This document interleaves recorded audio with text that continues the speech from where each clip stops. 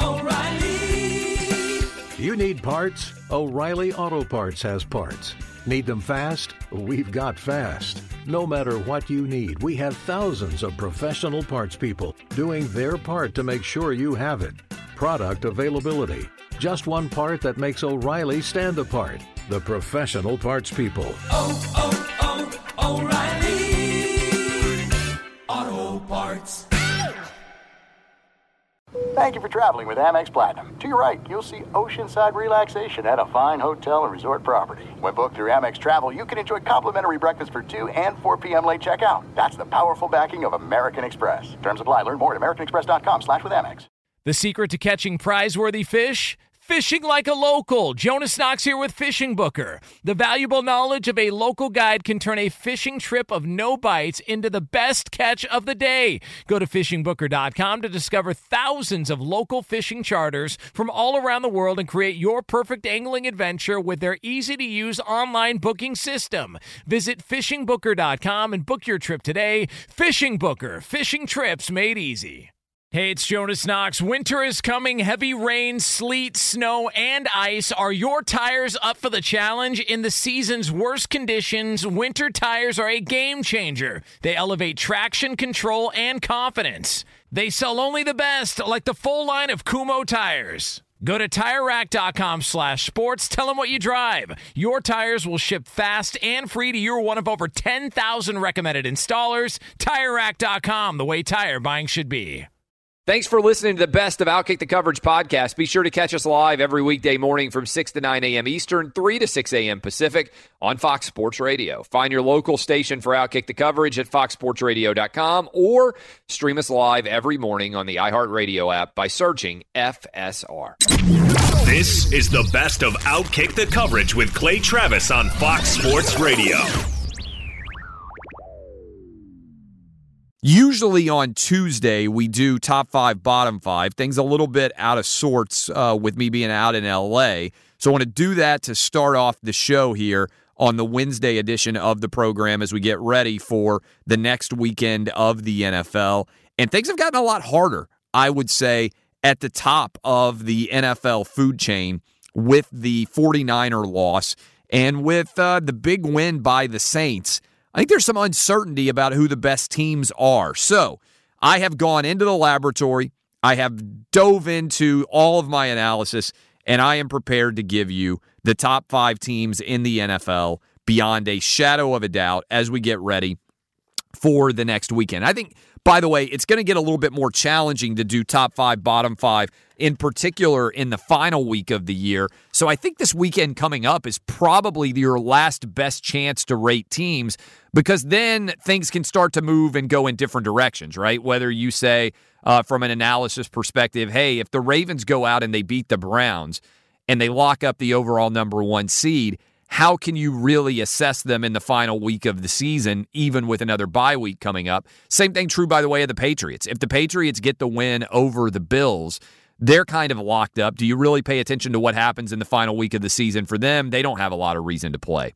The AFC playoff picture in general could be really set in stone almost, with only the uncertainty as to whether the Steelers or the Titans are going to get in as the final playoff bid in the final week of the season. And even in that game, the Texans may not be playing. The Ravens may not be playing in the final week of the season. So trying to assess, I'm just saying, coming down the stretch run of the season, this could be, this week coming up, our last best chance to figure all that out. So as we head into the next to last weekend of the season, this could be our last chance to actually determine who the best teams are.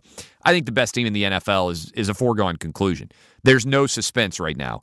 It's the Baltimore Ravens, and it is Lamar Jackson as their quarterback, who is going to be the MVP. Now, I'm going to talk later in the show, and it's been a big topic for a while, about how sustainable this Ravens run is with this iteration of how they're playing.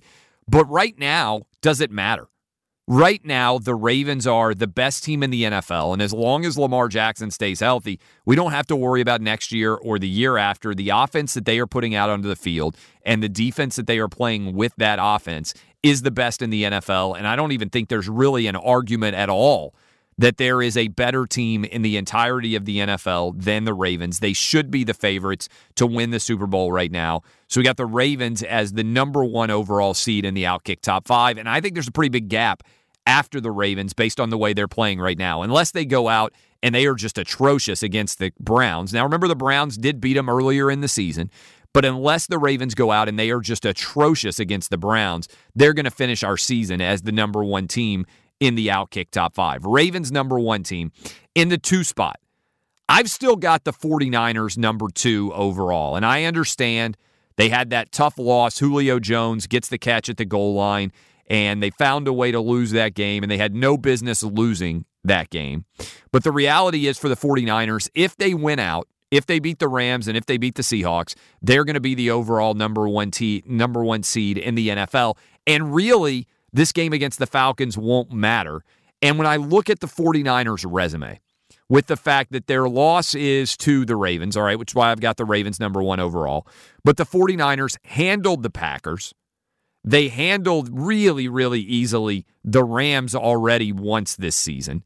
They just went on the road and won in the Superdome against the Saints. I think you have to put the 49ers at the number 2 overall spot, even though I'm a bit nervous and apprehensive about how exactly things might go coming down the stretch with them. Just in my mind, I've got them, and I don't think it's that difficult of a decision. In the 2nd spot, I've got the 49ers. Now, I just said I've got the 49ers. 3rd spot is what I meant to say. In the 3rd spot, I've got the Saints. And the reason I've got the Saints in the 3rd spot is they narrowly lost to the 49ers. And they were absolutely phenomenal against the Colts. And so I have got the Saints locked in as my number 3 overall team. And then in the 4 spot, I think the New England Patriots. Even though I'm a bit apprehensive about them, I've got the Patriots in the 4 spot.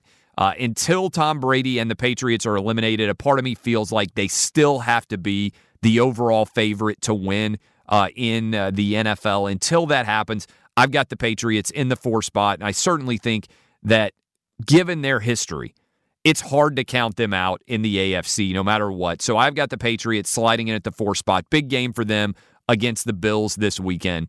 And then I have got the Chiefs at the 5 spot. Now, I understand Seahawk fans are going to be in an uproar over this, the fact that I've got the Chiefs ranked above the Seahawks. I feel better about the Chiefs right now than I do the Seahawks. I feel like the 10-1 in close games for the Seahawks, 1-score games, is at some point going to catch up with them. I know the Seahawks are the number 1 overall team right now, but I feel better about the Chiefs, the way they are playing. Remember, the Chiefs played a couple of games without Patrick Mahomes, went 1-1 in those games. And I know there are Packer fans out there with their hands thrown up saying, wait a minute, you don't have the number 1 team in the NFC or the number 2 team in the NFC in your top 5. And yes, that's accurate. I have got as my top 5 right now, Ravens 1, 49ers 2, Saints 3, Patriots 4, Chiefs 5, and then I have got the Seahawks 6, and I have got the Packers 7. And by the way, I would have the Texans in the 8 spot there, I think, in terms of trying to rank teams. Maybe I'd have the Vikings. I think the Vikings and the Texans are almost interchangeable. I'd probably have the Vikings above the Texans. So just to make everybody not be angry out there, as you're filled with anger, and as you reach out your phones to go tweet me. I'm at Clay Travis, by the way. You should be following me. Here is my top 8 in order, okay? Number 1 overall, the Ravens. Number 2 overall, the 49ers. 3rd spot, I've got the Saints. 4 spot, I've got the Patriots. In the 5 slot, I've got the Chiefs. Then I've got the Seahawks, followed by the Packers. They are my 7. Then I've got the Vikings as my 8 and the Texans as my 9 seed. That is my top 9 right now in the NFL. I think you can make a strong argument that the Seahawks, the Packers, or the Vikings have the goods right now to be in the top 5. But again, my top 5, Ravens, 49ers, Saints, Patriots, and Chiefs in that order. All right, that is the list of happiness. That is the list of glee. That is the list of great, good dreams as you get into bed and get ready for Santa to come to town a week from today. What about the bottom 5? Well, the bottom 5 is the list of sadness. I want to give credit here as I start the list of sadness to the Miami Dolphins, who have managed to almost fight their way out of the top 5 after being for so long accused of tanking for Tua. They are at 28 on my list of sadness. The 28th best team in the NFL is the Miami Dolphins. The 29th spot, I've got the Detroit Lions. They have announced that Matt Patricia is going to come back. Kind of tough to judge them in general because of the difficulty with the injury to Matthew Stafford and the fact that basically since Matthew Stafford was injured, it's been hard to judge this team in general. In the 29th spot, I have got the Detroit Lions. 30th spot, how about the New York Giants? Congrats to Eli Manning getting a win to get back to even on his all-time career record. I believe Eli, unquestionably a Hall of Famer, but I have got him at the 30th spot overall right now with the Giants. Obviously, a lot of those performances from Daniel Jones, but the bottom 3, 28th spot, the Miami Dolphins, 29th spot, I've got the Detroit Lions, 30th spot, I have got the Giants, 31st spot, I've got the Washington Redskins. Now, interestingly, in an awful game in the NFC East, we have got the Giants and the Redskins going head-to-head.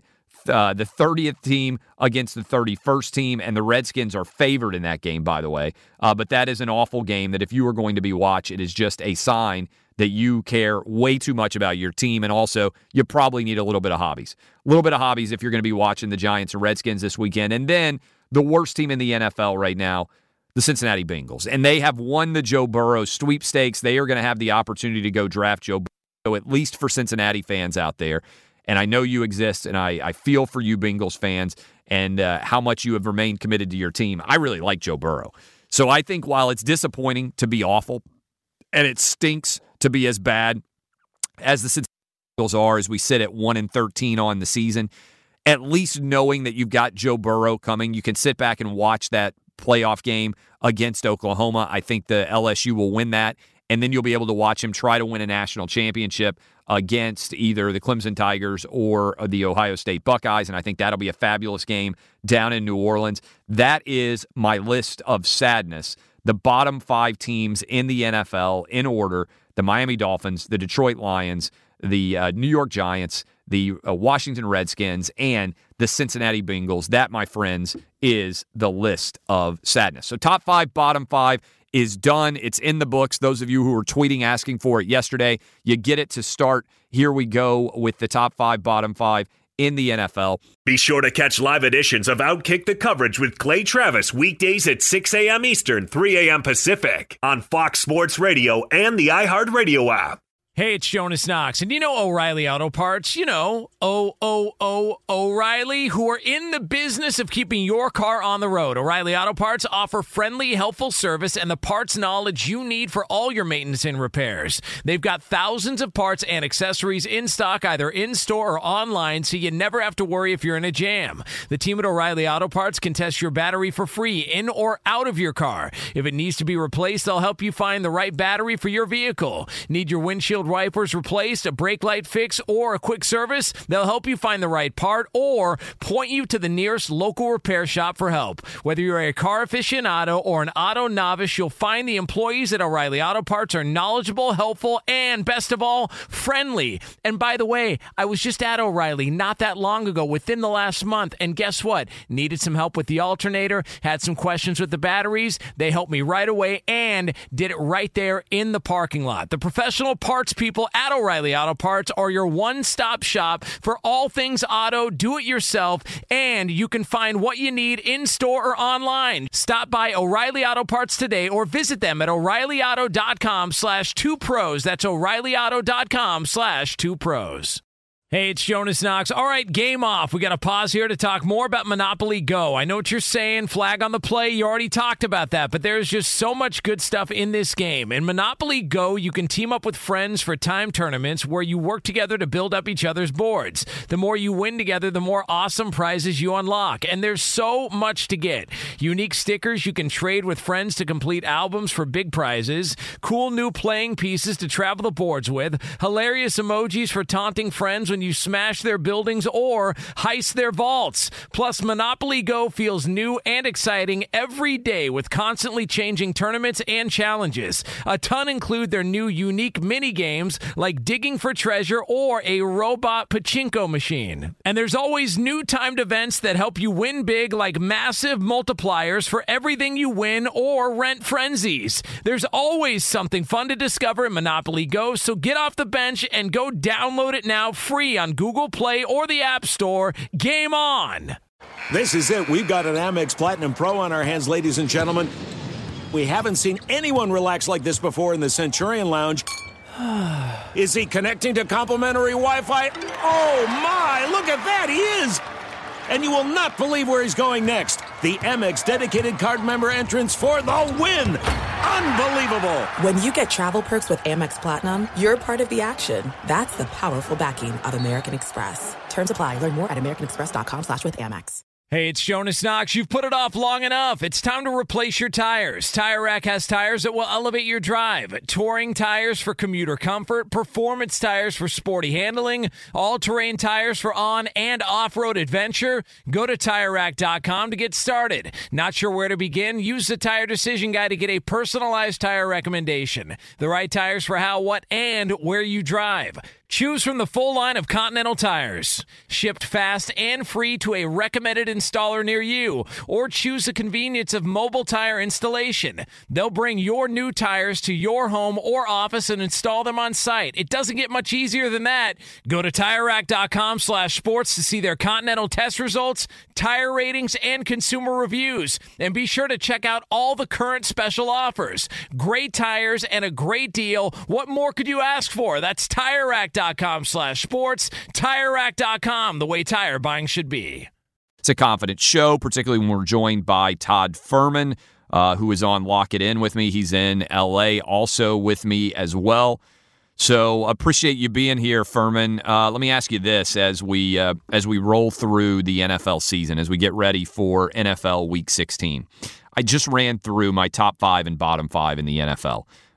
You were in studio with me here, so I'm going to show you that list. You can see it. Let's start with this question. Who do you think will represent the AFC, and who do you think will represent the NFC in the Super Bowl? Well, I think when you're looking at some of these games and the way they're setting up, I mean, the real question becomes in the AFC, can the Baltimore Ravens use last year's loss against the Chargers as a learning experience to get over the hump this year and ultimately win the entire conference? It looks like they're going to have home field advantage throughout the AFC, which means New England, Kansas City, or whoever else you believe may be able to wear that Cinderella slipper is going to have to go through Baltimore to make it happen. I'm still of the mindset that if Kansas City is able to figure out its rushing attack somewhere along the way, whether it's the final 2 weeks of the regular season or even potentially in a wild card game that'll be on the road, they become one of the most dangerous outs in the entire AFC, given the fact that the defense is really coming around. You've seen this secondary step up, and while there's all sorts of skepticism about their ability or inability to stop the run, that if they can get a lead and force Baltimore to play from behind, they're going to be in very good shape. As far as the NFC is concerned, it's anybody's guess because the 49ers, when healthy, in my opinion, are the most complete football team. But that's the $100 million question. And if they were to lose either one of the next 2 weeks, I know we talked a little bit about it earlier in the week on the show, going on the road in the NFC, I think, is a death sentence if you can't get that opening round bye.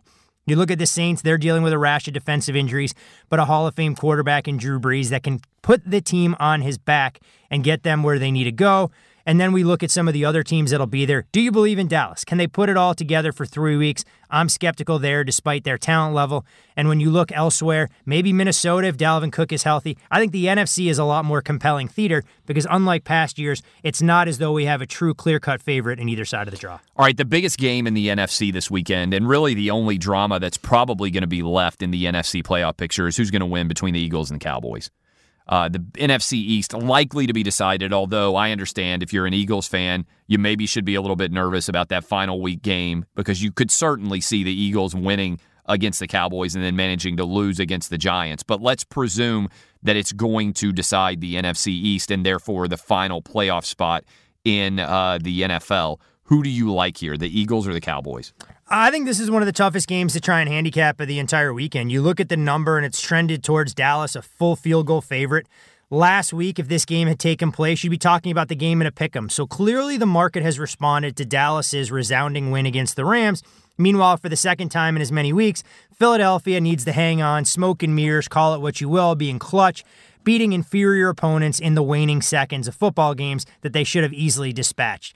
Now, the $100 million question, and I think everyone has asked this all season long, Dallas on its best day is as good as any team in the NFL. We just don't see enough of those best days consistently from the Cowboys, whether it's the play calling on offense, whether it's the inconsistency on defense. I think at 3, the Eagles make sense as a value bet, knowing that the market has responded, but it's hard to argue the talent angle that people are going to take, going Dallas is better at nearly every single position of the starting 22, but I'll take Doug Peterson over Jason Garrett in a game of this magnitude, and I think when nobody wants a part of Philadelphia, they can play with a chip on their shoulder. It wouldn't shock me at all if the Eagles win this game outright as a home underdog. So how would you break down going forward what's going to happen in the AFC? It appears now, basically, with the Colts loss on Monday night, that effectively the only two teams that could snag that final playoff spot are the Titans and the Steelers. It's around 50-50 if you look at the market in terms of who's favored to be that overall number 6 seed, as again, the Bills, barring a collapse by the Patriots, are locked in at the 5. Who do you think should be favored there as you look at their final two? The Steelers go on the road for both of their final 2 games. They go to New York to play the Jets, and then they finish on the road against the Ravens. Ravens could be sitting their starters. We'll see what happens there. Versus the Titans, who have the Saints this weekend, and then go on the road against the Texans to finish out. I think the Titans have to be considered substantial favorites. I mean, I know the current numbers at Fox Bet don't suggest that, but when you look at the Titans, I think they have an excellent chance to knock off the Saints. They get New Orleans off that emotional high in a short week. We know the Saints, when they go out on the road, their offense isn't as dynamic, so it puts a lot more pressure on their defense. And when that side of the ball is a little bit banged up, I have some real concerns. I think this is the perfect opportunity to buy low on the Titans. You could have sold their stock last week against the Texans. Now you want to buy back in. Meanwhile, the Steelers were exposed a little bit. Duck Hodges is going to have to win one of these next 2 games on the road. Let's see what the Ravens put forth in Week 17. I'm not sure if the Steelers even get through the Jets this weekend, so I think the Titans ultimately get into the playoffs, and what better scenario than if the NFL got to see the Texans against the Titans for the 3rd time in 4 weeks with those teams going head-to-head, but we'll see ultimately how it plays out. I think Kansas City right now has the inside track at the 3, so the Texans by default would end up in the 4, and then 5, 6, not quite sure the permutations there, but it looks like the Titans most likely would finish in the 6, with Buffalo finishing as the 5 seed. How do you assess and handicap whether teams are going to play their starters down the stretch in terms of, let's say, for instance, that the Ravens beat the Browns this weekend and they lock up the number 1 overall seed, and let's say that the Texans also beat the Bucs and lock up the AFC South. Then you still have games going on, and there could be a lot at stake for both the Steelers and the Titans. And meanwhile, both the teams that they're playing against may be taking it easy on them, relatively speaking. How in the world do you handicap that? Well, the numbers will come up a lot later for Week 17 than what they would earlier in the season, but we've seen countless instances where books will shade those numbers.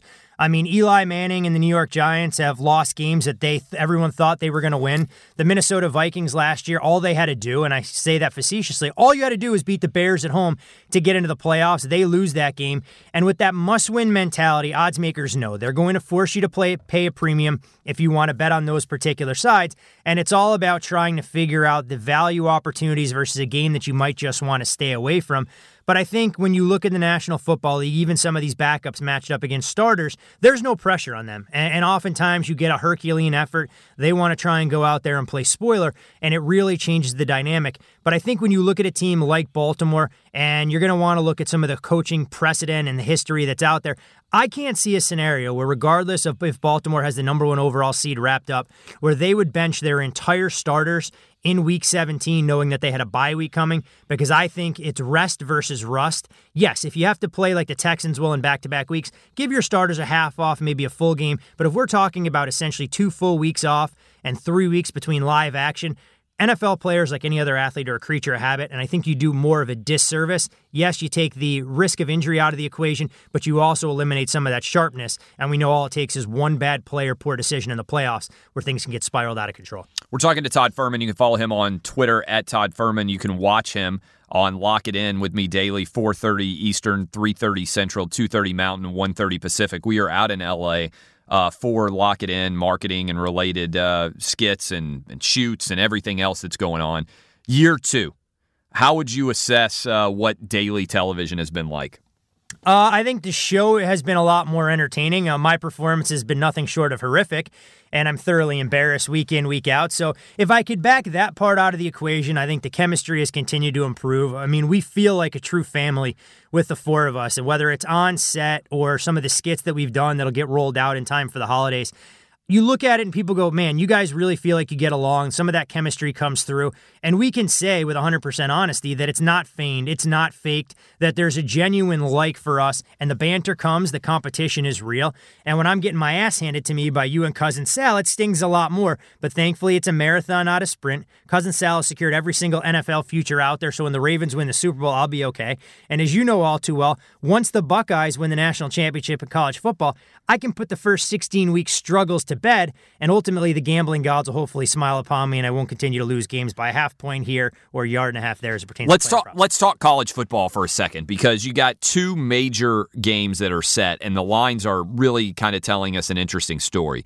LSU nearly a 2-touchdown favorite. I think they are a 2-touchdown favorite at some places. 13.5, 14, that number seems to have settled on in their game against Oklahoma.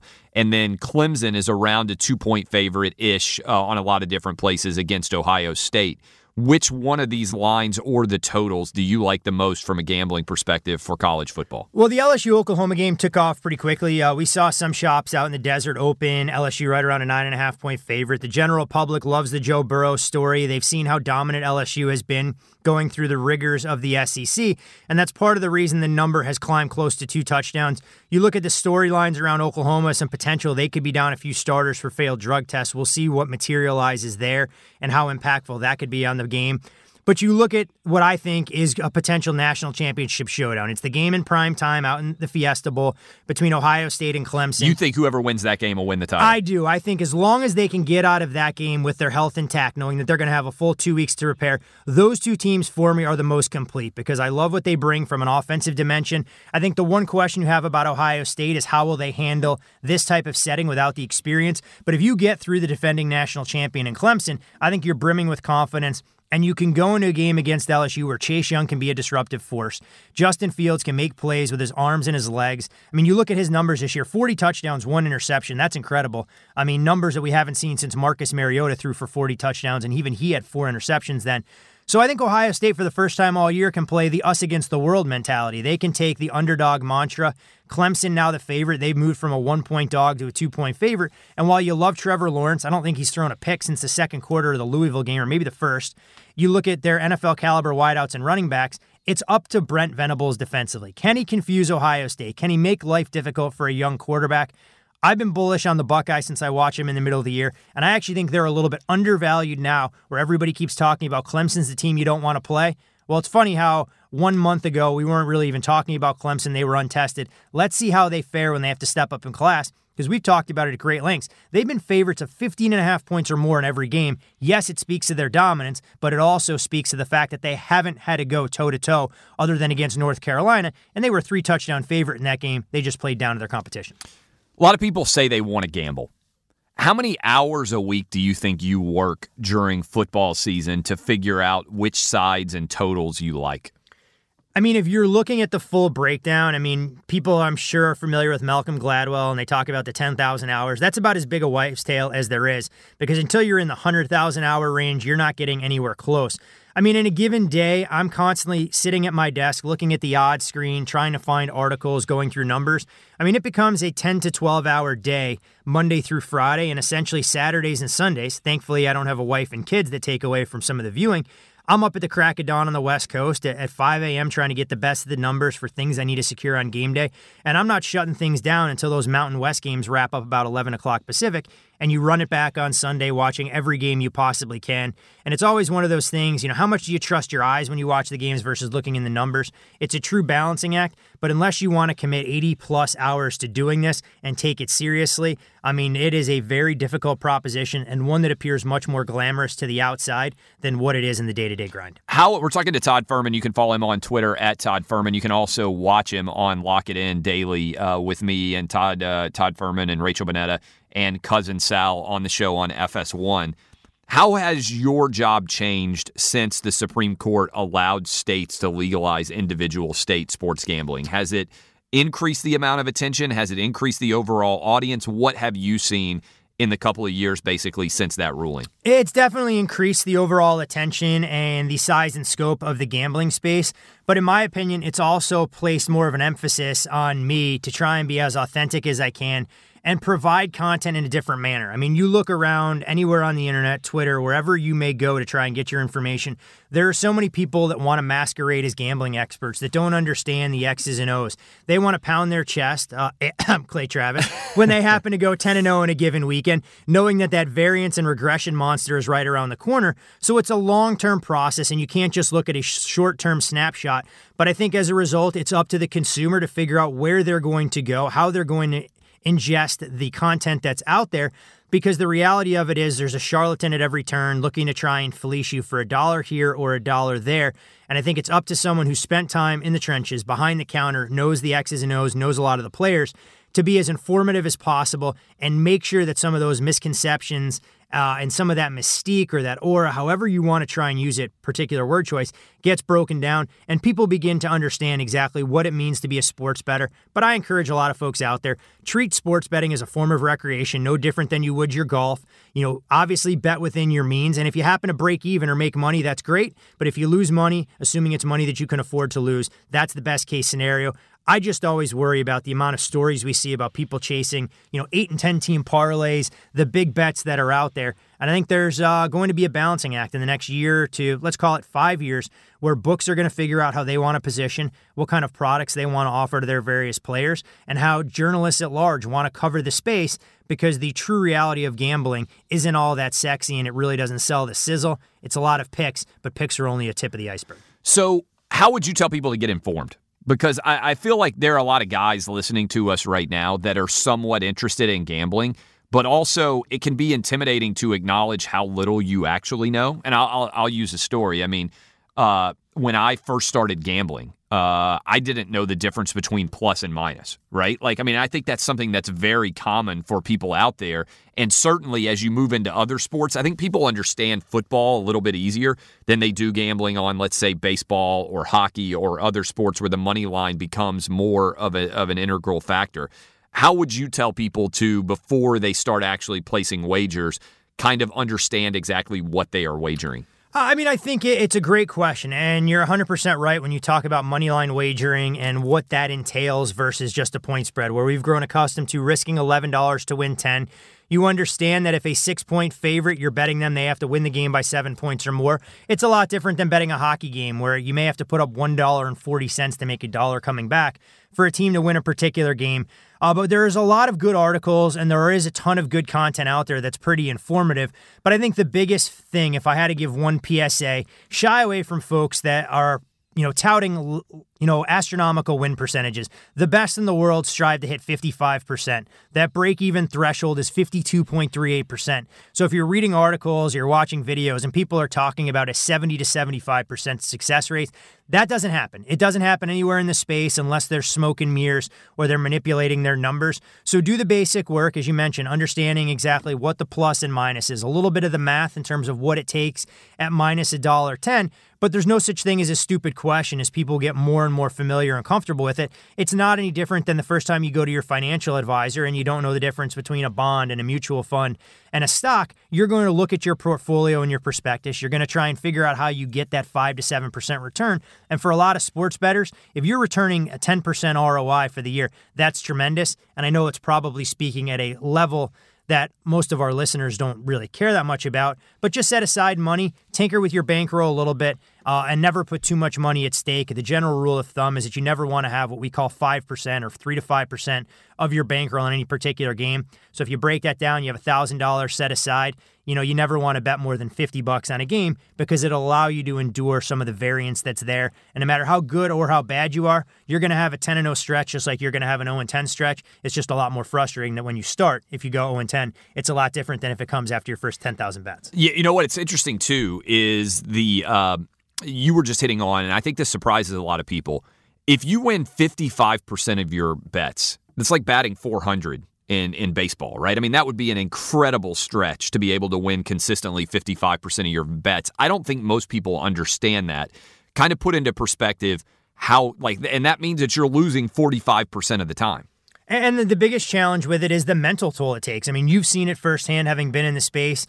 When you follow a sport or you think you understand the players and you subject yourself to some of the end-of-game variance, whether it's a fumble like we saw in the Falcons-49ers game for those that had an under ticket. That hit the over because the ball rolls into the end zone on the final play of the game on a throwback. Exactly, and it doesn't mean it was a bad bet. It was a good bet that lost, and the similar situation that if you had the Redskins +7 against the Eagles, Dwayne Haskins running around like a chicken with his head cut off, the Eagles are able to return a fumble. And that becomes the biggest challenge because you don't want to throw the baby out with the bathwater. You don't want to scrap the entire process. You go, I was on the right side of a bet for 59 minutes and 59 seconds. I just didn't happen to win it. And I know a lot of people, especially through the social spheres, don't care. It's all about wins and losses.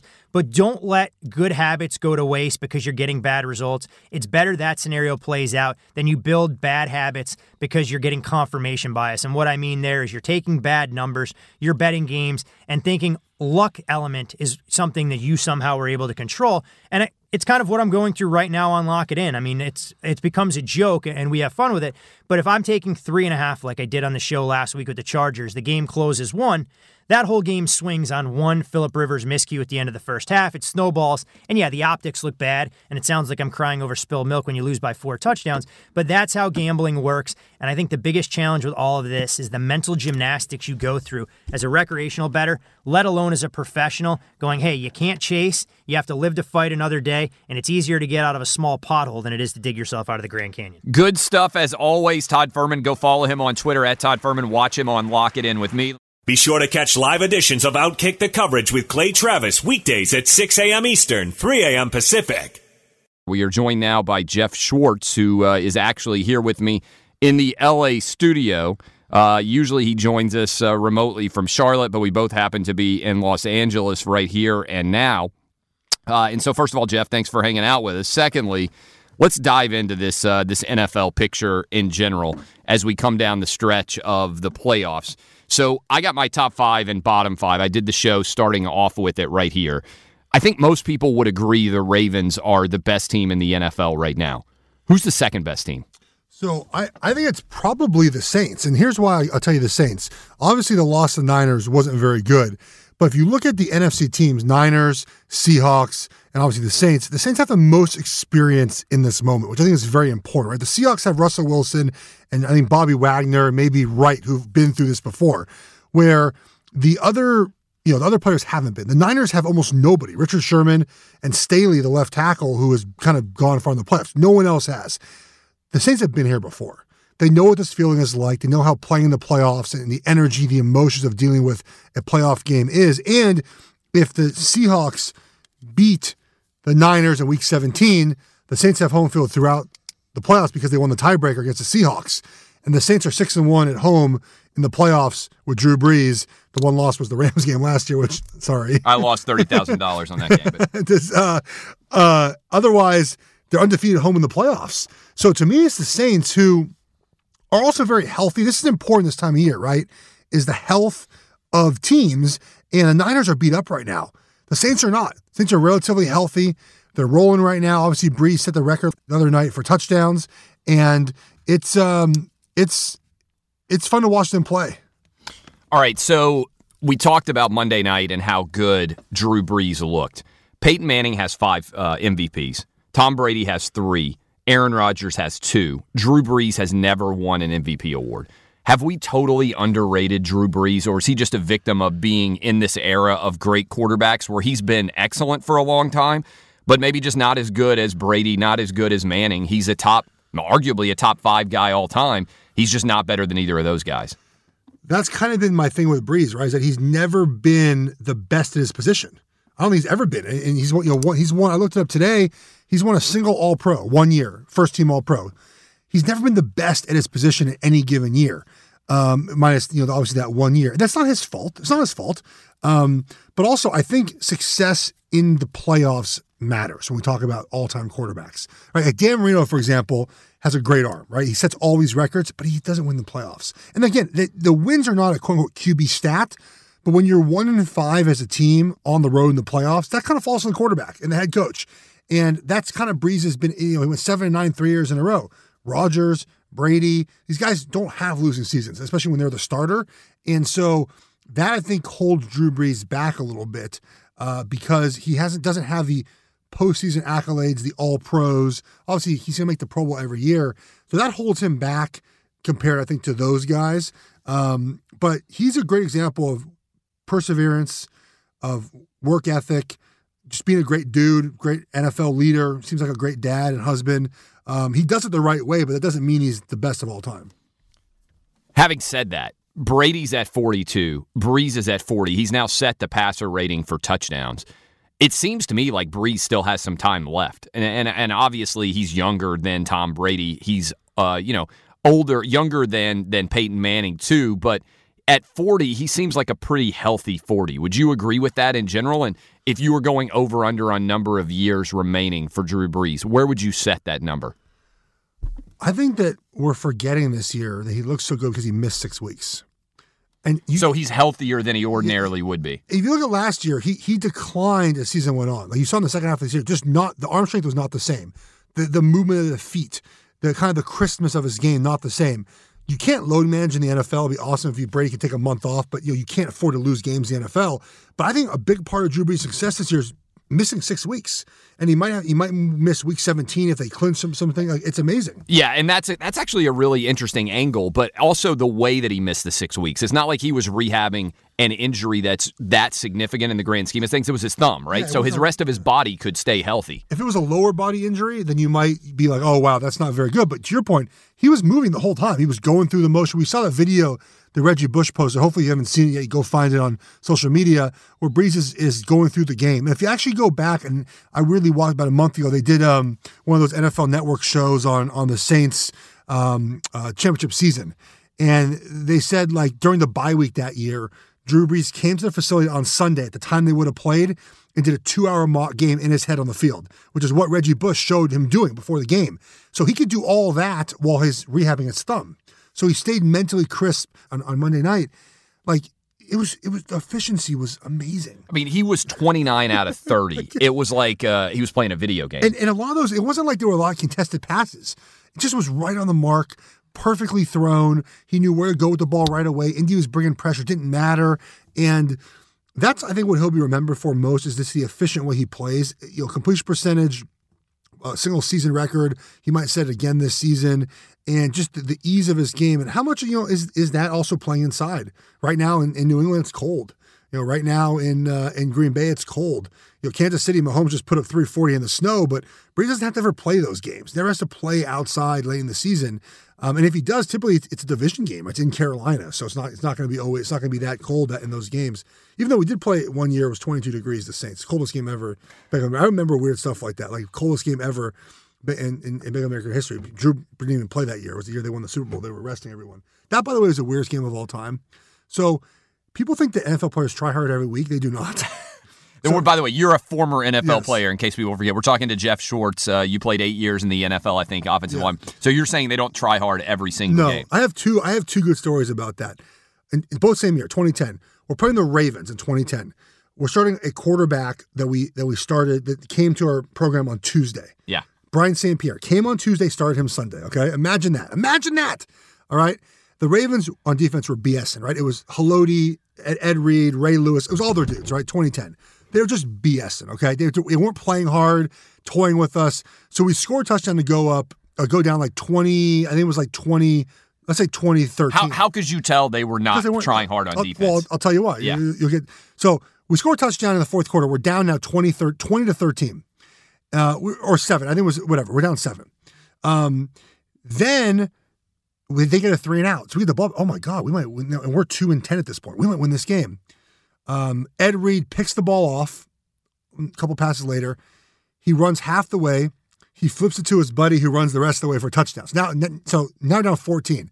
The very next play from the 20-yard line, Ray Lewis ran the route for the tight end, picked off, ran it to the house. So what a game was 7 points. Now we're down 21 points in a matter of 2 freaking plays. Yeah. Like they just went hard all of a sudden. And then the Saints game, they'd already clinched the number 1 seed. And I remember like they played Mark Brunell.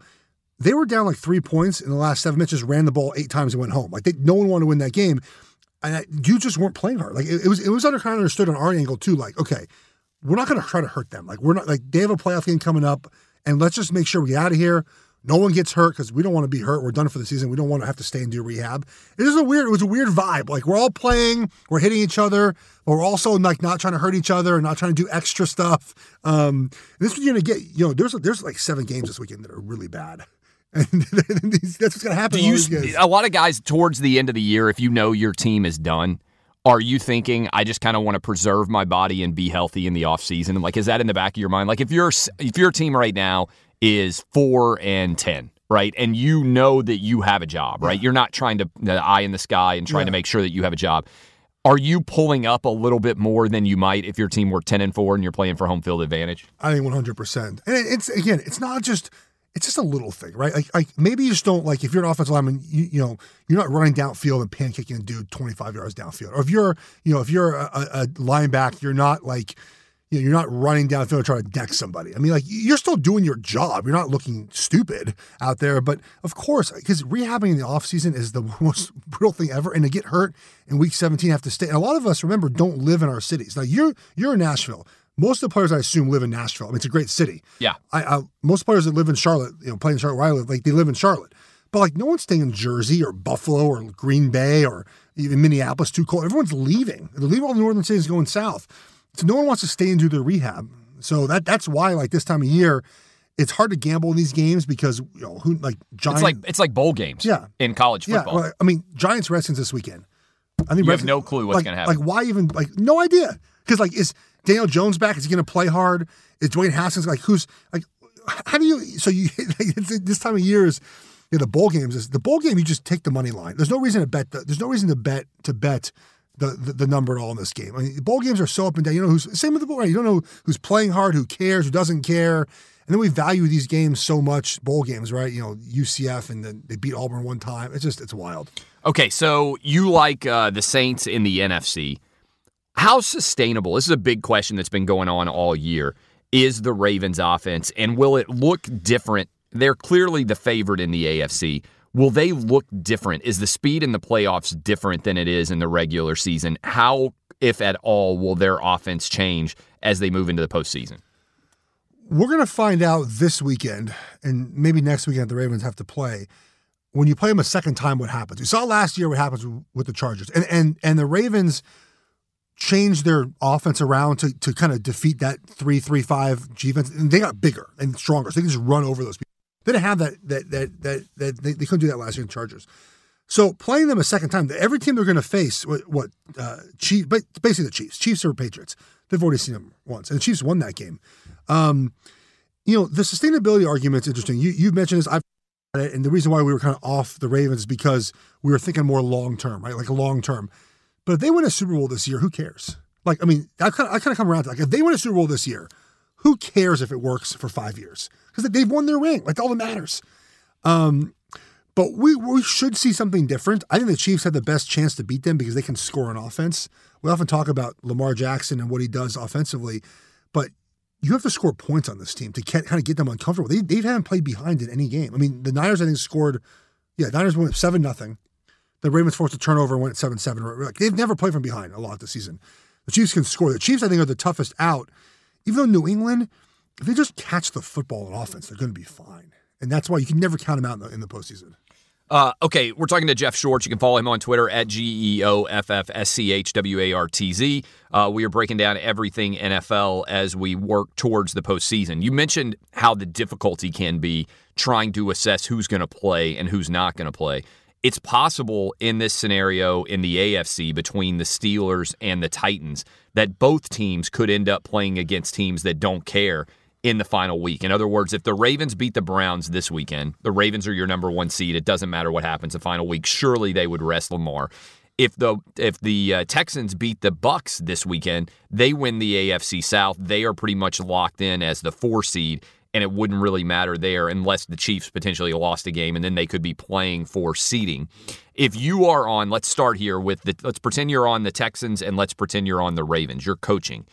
Is there any way you're playing any of your key players in that scenario? If you've won your division, you know you're the 1 seed if you're the Ravens, you know at minimum you're the 4 seed, and you would need the Chiefs to lose again in order to move up, right, in the playoffs if you're the Texans. And the Chiefs will have the Chargers at home in Week 17. Now, the Chiefs could lose this weekend to the Bears on Sunday Night Football. It could be a weird game, weird weather. We'll see. If you're the Texans, absolutely not. You don't want to put Deshaun Watson in danger. Also, you're playing the next week, so it's basically a bye weekend. Take your bye and go play next week. Yes.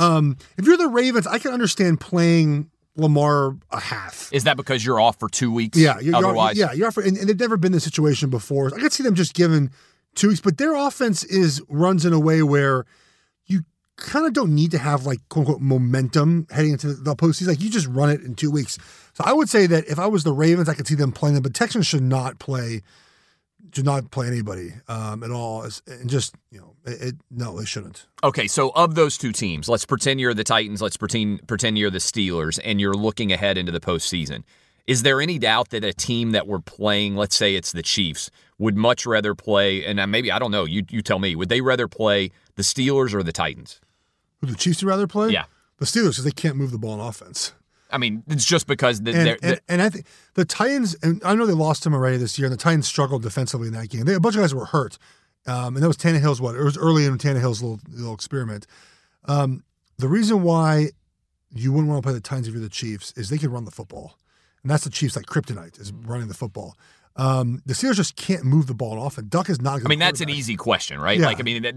Even though the Steelers have historically had success against the Chiefs, so have, by the way, the Titans, but the call for you is easy. Yeah, why is Andy Reid's 1-9 his career against the Titans? Yeah, it's crazy. The only team the Titans can beat in a big game is the Chiefs. And remember the playoff game where Mariota caught his own touchdown? Yes. Jeff Triplett ruled forward progress as he's in the middle of getting hit. That was the worst call I've ever seen in my life. I mean, there's been a lot of bad calls, but to call forward progress on a quarterback that was just in the air at the time it's just the Titans, and they win weird games with the Chiefs. The game this year was crazy. Block kick and a late Ryan Tannehill touchdown. The Chiefs' pass defense has been really good. So I think the Chiefs would rather see the Steelers. The Bills scare me in the playoffs. Now, Josh Allen, I don't think is very good, but their defense, Bills' defense is really good. Really good. The Chiefs, to me, they've had a weird vibe all year. I have not picked them to win a Super Bowl all year. My brother plays on that team. I think next year is their year. This year just has a weird vibe. Nothing's really done. If their offense has sputtered for long periods of time, things just don't seem totally right in Kansas City. But again, they're the only team. They can beat the Ravens. They're the only team that can do it, I think. Can you come back for one more segment, finish off hour 2 with us? Yeah. Fox Sports Radio has the best sports talk lineup in the nation. Catch all of our shows at foxsportsradio.com and within the iHeartRadio app. Hey, it's Jonas Knox, and you know O'Reilly Auto Parts, O'Reilly, who are in the business of keeping your car on the road. O'Reilly Auto Parts offer friendly, helpful service and the parts knowledge you need for all your maintenance and repairs. They've got thousands of parts and accessories in stock, either in-store or online, so you never have to worry if you're in a jam. The team at O'Reilly Auto Parts can test your battery for free in or out of your car. If it needs to be replaced, they'll help you find the right battery for your vehicle. Need your windshield wipers replaced, a brake light fix, or a quick service? They'll help you find the right part or point you to the nearest local repair shop for help. Whether you're a car aficionado or an auto novice, you'll find the employees at O'Reilly Auto Parts are knowledgeable, helpful, and best of all, friendly. And by the way, I was just at O'Reilly not that long ago, within the last month, and guess what? Needed some help with the alternator, had some questions with the batteries. They helped me right away and did it right there in the parking lot. The professional parts people at O'Reilly Auto Parts are your one-stop shop for all things auto, do-it-yourself, and you can find what you need in-store or online. Stop by O'Reilly Auto Parts today or visit them at O'ReillyAuto.com/2pros. That's O'ReillyAuto.com/2pros. Hey, it's Jonas Knox. All right, game off. We got to pause here to talk more about Monopoly Go. I know what you're saying. Flag on the play. You already talked about that, but there's just so much good stuff in this game. In Monopoly Go, you can team up with friends for time tournaments where you work together to build up each other's boards. The more you win together, the more awesome prizes you unlock. And there's so much to get. Unique stickers you can trade with friends to complete albums for big prizes. Cool new playing pieces to travel the boards with. Hilarious emojis for taunting friends when you smash their buildings or heist their vaults. Plus, Monopoly Go feels new and exciting every day with constantly changing tournaments and challenges. A ton include their new unique mini games like digging for treasure or a robot pachinko machine. And there's always new timed events that help you win big, like massive multipliers for everything you win or rent frenzies. There's always something fun to discover in Monopoly Go, so get off the bench and go download it now free on Google Play or the App Store. Game on! There's no distance too far for the perfect trip. Hi, checking in for... Or the perfect table. Hey, where are you? Coming! And when you get access to Resi Priority Notify with your Amex Platinum card... Hey, this looks amazing! I'm so glad you made it. And travel benefits at fine hotels and resorts booked through Amex Travel, it's worth the trip. That's the powerful backing of American Express. Terms apply. Learn more at americanexpress.com/withAmex. Hey, it's Jonas Knox. You've put it off long enough. It's time to replace your tires. Tire Rack has tires that will elevate your drive. Touring tires for commuter comfort, performance tires for sporty handling, all-terrain tires for on- and off-road adventure. Go to TireRack.com to get started. Not sure where to begin? Use the Tire Decision Guide to get a personalized tire recommendation. The right tires for how, what, and where you drive. Choose from the full line of Yokohama tires. Shipped fast and free to a recommended installer near you, or choose the convenience of mobile tire installation. They'll bring your new tires to your home or office and install them on site. It doesn't get much easier than that. Go to TireRack.com/sports to see their Yokohama test results, tire ratings, and consumer reviews. And be sure to check out all the current special offers. Great tires and a great deal. What more could you ask for? That's TireRack.com/sports. TireRack.com, the way tire buying should be. Clay Travis here with Jeff Schwartz as we finish off hour number 2. I want to hit you with 2 big topics that are getting a lot of discussion. First of all, you've watched a lot of NFL film over the years. You've prepped for a lot of games. Do you believe it matters, the video that the Patriots took on the sideline, or is this an overblown story? It's an overblown story, but it matters because it's the Patriots, right? So let's get a couple of things straight here. In 2019, there are no plays being signaled in. Everyone has radio communication. With the quarterback or with the... Or whoever's on defense, yeah. like linebacker or safety. That's been a change since Spygate. When Spygate happened, it wasn't that way. So I'm not a conspiracy guy. I'm a why guy. So I'm thinking to myself, why would they do this? All right. So Spygate made sense. You're filming the Jets, who were at that time really good. You're in your division. You play them every single year, twice a year. And you're doing that to see their signals and then give them off, they kind of try to match it up and get a slight edge. The why here doesn't make sense. You're not getting anything from this video. And you already know the scrutiny is going to be on you if you do this again. And, it doesn't seem worth the squeeze. The juice does not seem worth the squeeze in this instance. The question becomes, what are we missing here? And maybe we're missing that the Patriots just like breaking rules. Like maybe Robert Kraft is just likes being a rule breaker, and maybe Bill Belichick likes breaking the rules, right? And maybe that's what this is. Maybe they get off on winning and also breaking the rules. I mean, I can't think of another reason why they would do this. But the risk reward is not worth anything here, right? No, the risk far exceeds the reward. And to choose this game and to be credentialed and do this like while you're being credentialed, which seems very silly. And maybe we're just all stupid. Maybe they're all in on it and they're trying to find one little edge they could find. But again, there was nothing on the video. If the video was muted and you didn't hear the panic sound of the video guy, that's my thing is like you have kids and your kids are young, so they're probably not on iPads or whatever else yet, or at least not in dangerous ways using iPads. But if you walk up on your kid and they immediately see you looking over their shoulder and they're like, "Oh my, I'll delete it." Like, you know that you did something that you shouldn't have done, right? And that's what seems suspicious to me. So I do think it's possible that this videographer was acting outside the normal bounds of his job, and he thought he was getting something that could be useful, and he was going to take it to somebody at the Patriots. But I think the odds that they told him to do that are low. Yeah, I did a podcast with Matt Chatham, he's playing the Patriots, also does some in-house work. I mean, he even told me he collects a check from Kraft Media. Like he's part of this group. And he said this videographer would in no way ever talk to Bill Belichick. Like there'll be no chance he ever talks to him. And so the idea that obviously you play telephone all the way down to him as possible, and your point is maybe just, but also remember that, again, they could always be fooling us with the reason why they were doing this whole segment. It could have been all to get this stuff. But if it really was, hey, we're going to show you what the scout sees from the box, then this video was for that. Again, could be a long con, but again, I just have trouble believing, and maybe it's my fault that the NFL and some of the teams are so stupid. And I go back to some of the Colin Kaepernick stuff. Like, I expected the NFL to handle it a certain way, and they keep screwing it up. And maybe they're just more inept than we think they are. And I come back to that too. It's like maybe that's always an interesting question. Like, if you have the choice to choose between nefarious, evil intent or incompetence is more likely to be the reason why something happens. Yeah, which is weird because, when you dig deeper in the NFL, like obviously they make a ton of money and they have TV rights and all this stuff, but they make some silly decisions. And it's like they get bailed out because their product is so good and they're so team-oriented versus, the NBA is so star-oriented. So they're never going to have issues, right? Fans are aligned to teams. But they make some silly decisions sometimes. You're like, why? You guys are supposed to be smart businessmen. Why are you making these decisions? And so maybe Robert Kraft and Belichick, and they just like to cheat, and they like to, and they're going to get fined. There'll be punishment. Suspending feels too much, but I don't know. I just feel like if this was like the Jets doing it, you'd be like, whatever, move on. What do you think? Okay, so that's the drama of the Patriots. What do you think about the Browns' dysfunction? So let's pretend that you are right now working with the Browns.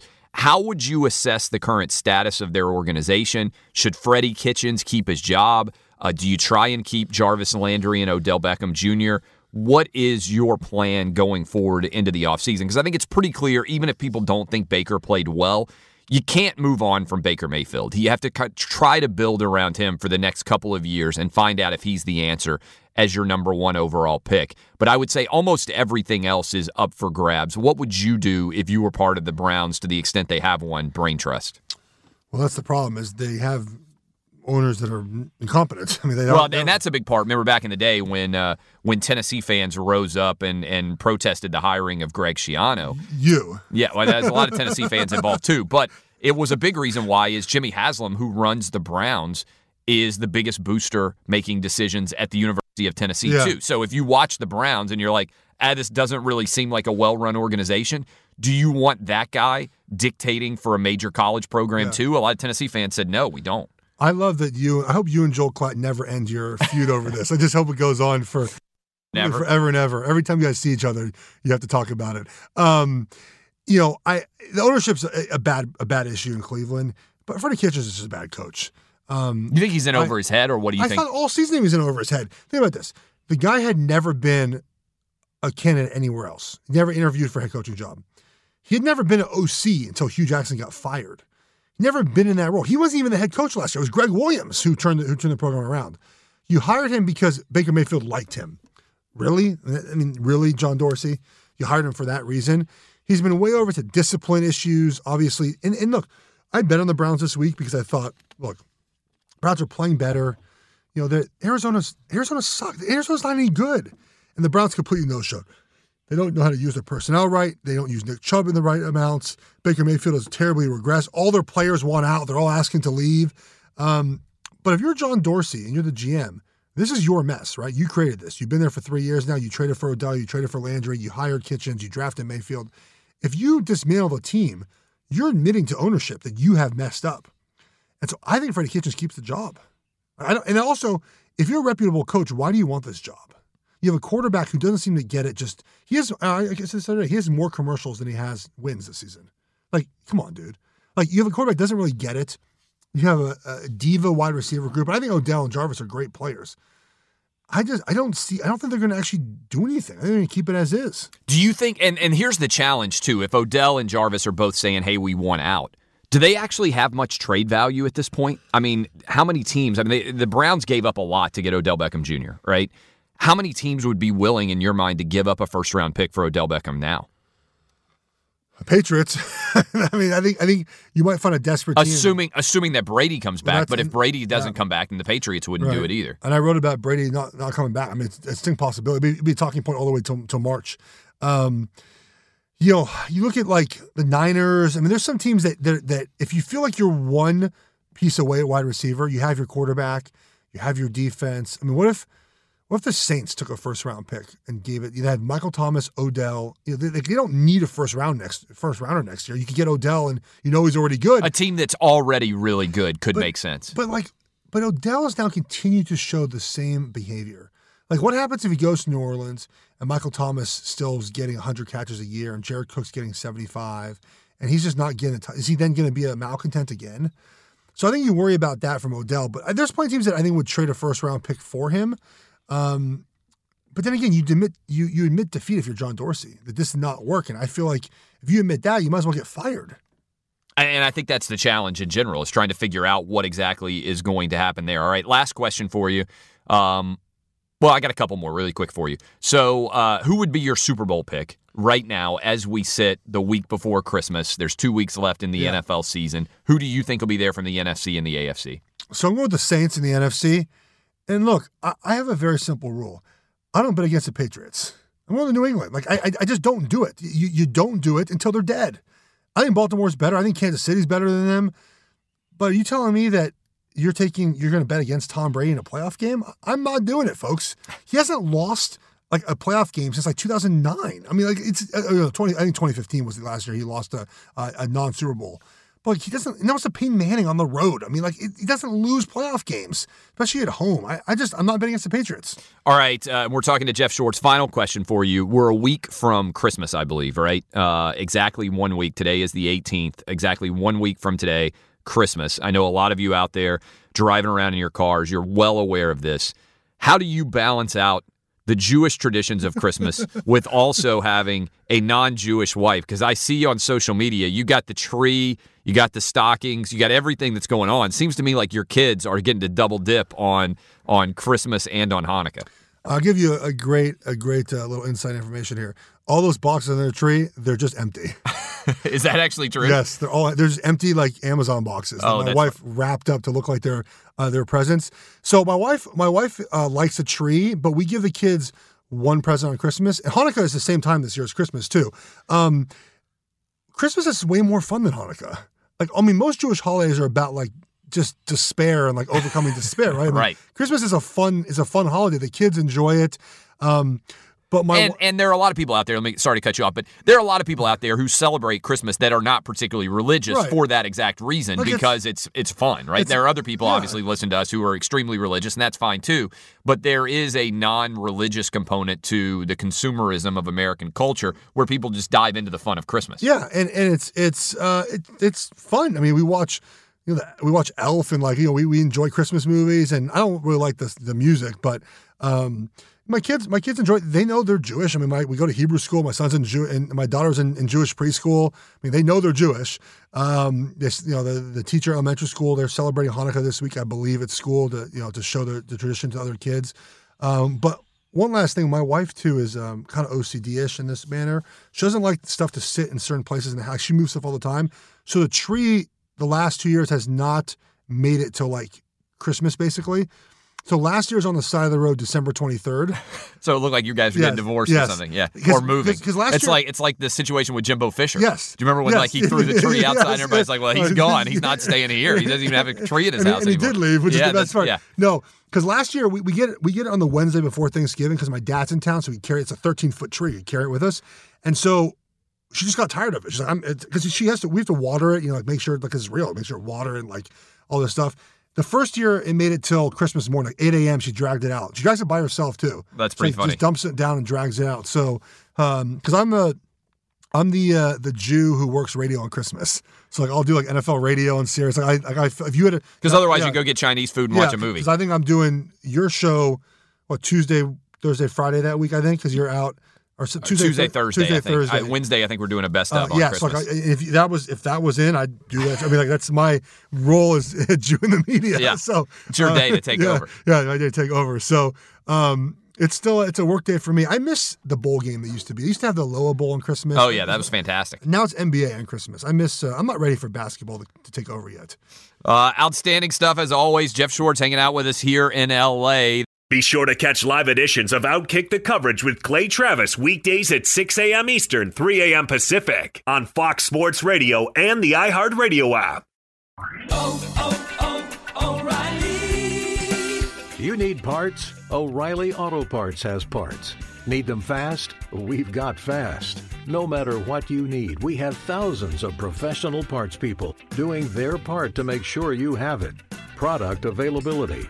Just one part that makes O'Reilly stand apart. The professional parts people. O'Reilly Auto Parts.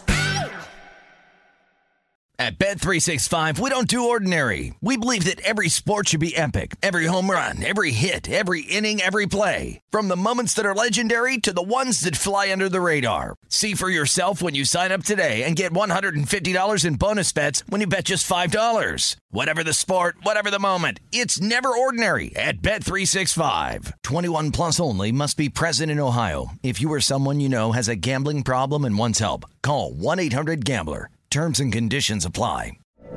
From BBC Radio 4, Britain's biggest paranormal podcast is going on a road trip. I thought in that moment, oh my God, we've summoned something from this board. This is Uncanny USA. He says, somebody's in the house, and I screamed. Listen to Uncanny USA wherever you get your BBC podcasts, if you dare.